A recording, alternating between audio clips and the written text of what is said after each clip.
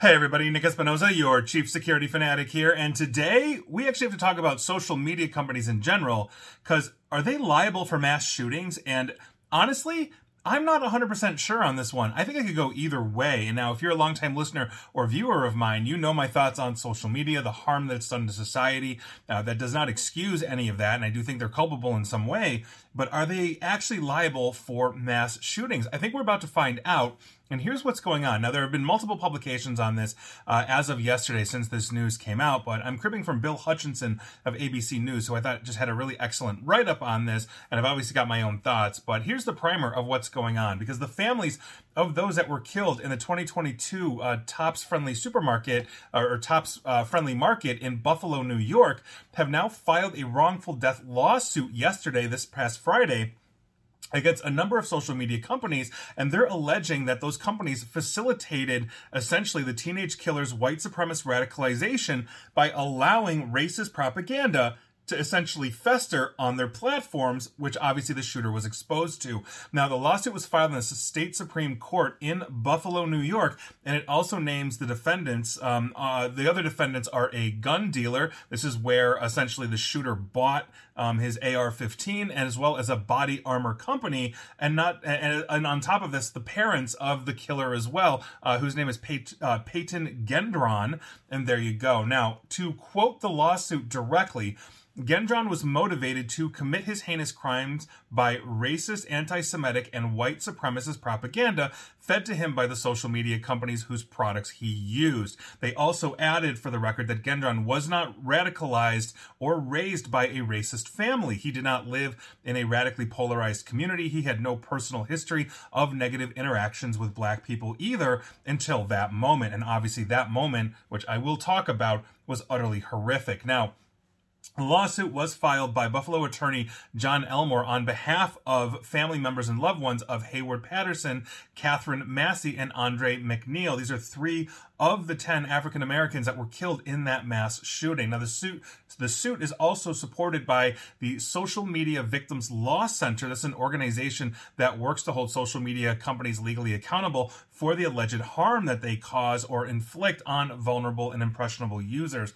Now, among the defendants named in the lawsuit are Meta, the parent company of Facebook and Instagram, instant messaging app Snapchat, Discord, as well, Reddit, Google, which owns YouTube, and Amazon, which owns Twitch. Now, that Twitch, for the record, was the site that Gendron used to live stream the killing rampage that he went on, and was also simultaneously broadcasting that into Discord as well. And full disclosure, I've actually seen that video, and I will talk about that, in a bit. We track extremism here, and it was absolutely horrifying. Now, basically the website 4chan, which is basically the bottom feeding awfulness of the internet, is also named as a defendant, as well as the Vintage Firearms Company. This is where Gendron purchased his AR-15, and the RMA Armament Company. He was wearing basically head-to-toe body armor, in various aspects of his body, apparently buying it from RMA. Now, the lawsuit alleges the social media platforms aided in rapidly spreading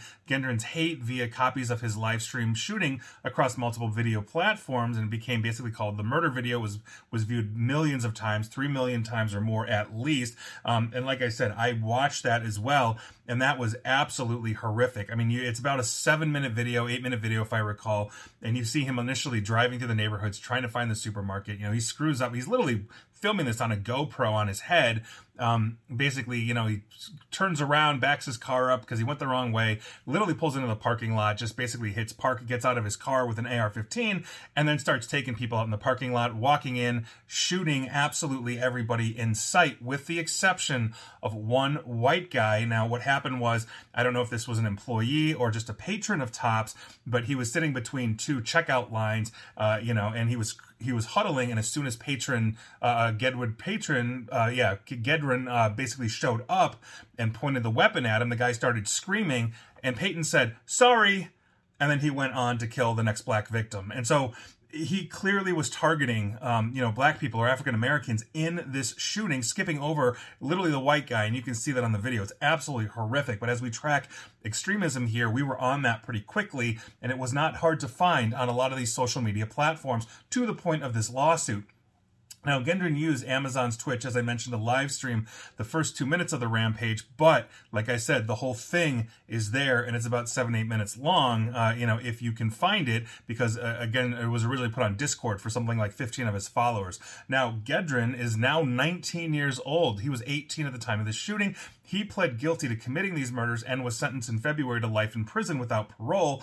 He became the first person in New York State to face charges of domestic terrorism motivated by hate, and he also pled guilty to that as well. Now, during his sentencing in February, Gendron essentially is from an area a city called Conklin, New York, which apparently is predominantly white, and it's a 3-hour drive from Buffalo, and he claimed he was brainwashed online by propaganda, saying, quote, "I believed what I read online and acted out of hate."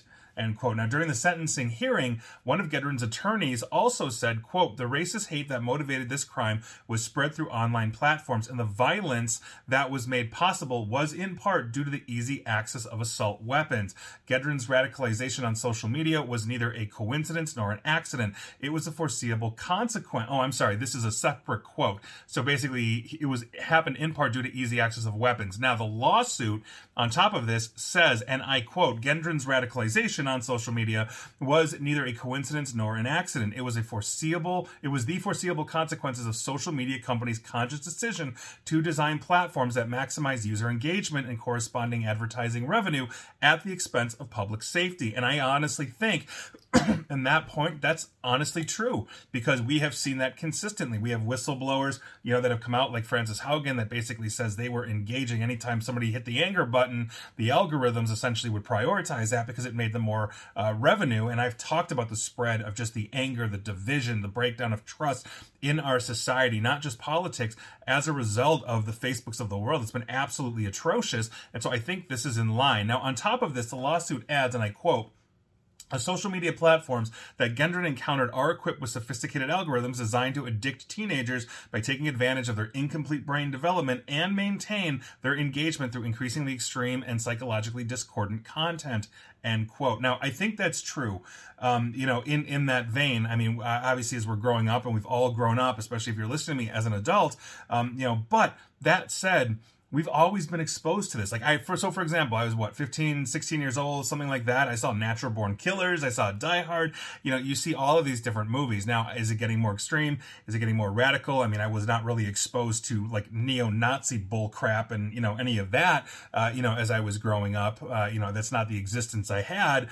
But nevertheless, that's a huge thing. We also had AOL chat rooms, and we also had basically anger in those as well. Zoran v. AOL is essentially what happened in the mid-90s that led to Section 230 of the Communications Decency Act. So we've had this for quite some time. Now, this lawsuit, though, also mirrors a scathing report released this past October by New York Attorney General Letitia James, alleging that several online platforms, including some of those named in the lawsuit, played roles in that Buffalo mass shooting by radicalizing Gendron as he consumed a ton of racist and violent content, and then by allowing him to broadcast that deadly attack. Now, I have a lot of different thoughts on this.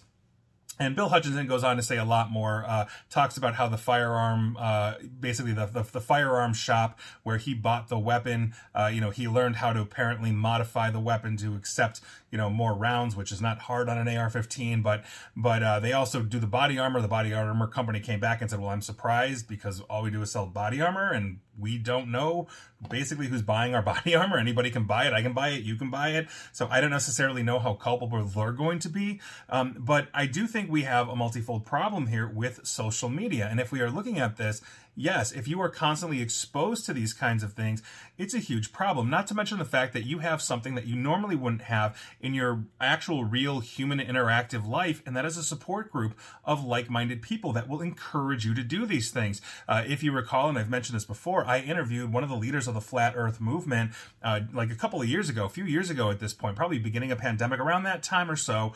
And one of the things that I was trying to just talk to him about was, hey, if we didn't have the internet, you'd be like 3 guys in a newsletter. You wouldn't have Kyrie Irving of the NBA or other major people actually questioning that the world, is flat. And so by virtue of that, they found a support group that says, you know what? all of your neighbors, all of your friends, all of your family, you know, they're idiots. You can find camaraderie here. Keep the faith, brother. You know, that kind of thing. And that is something that quite frankly, we have seen in the internet age, but we're also lacking things like socialization. This is a 19-year-old that basically went on a rampage at 18, killing multiple people, in a supermarket. And while he allocated to that in court, understand where that's coming from. Yes, he's radicalized, but we also have a problem with developing brains. Some people are impressionable, and that is another thing that we really have to understand. There has been a real push in the United States by some elements to say, okay, well, violent video games like first-person shooter games, Call of Duty, take your pick, Halo, et cetera, are bad. And quite frankly, for some people, yeah, I think they might be. If you're impressionable, if you aspire to be that, if you look at, let's say, The Matrix, for example, when that came out in 1999, the Columbine shooters loved that movie. They emulated that movie. They had black trench coats, with high-powered weapons as they went through Columbine High School. And that was very well known. They wrote about, emulating Neo from The Matrix, played by Keanu Reeves. And so I think there is an element here that we have to identify in terms of just mental health that says, yeah, this is a huge issue. Now, I'm not getting into should we have guns or not guns, blah, blah, blah. I've heard all of the arguments on both sides. Ban them all, or you know what? The spoon made me fat, not the ice cream. I get the arguments on that side. I'm not going there here. But what we do definitely have issue-wise, especially when it comes to social media, if they are prioritizing anger, if they are prioritizing hate, if they are allowing these things to proliferate and not stopping it effectively. And for the record, it is difficult. It is difficult for social media companies to actually find and kill these things. So the New Zealand shooter started live streaming basically his rampage in, I believe it was Christchurch, New Zealand, and he was doing that on Facebook.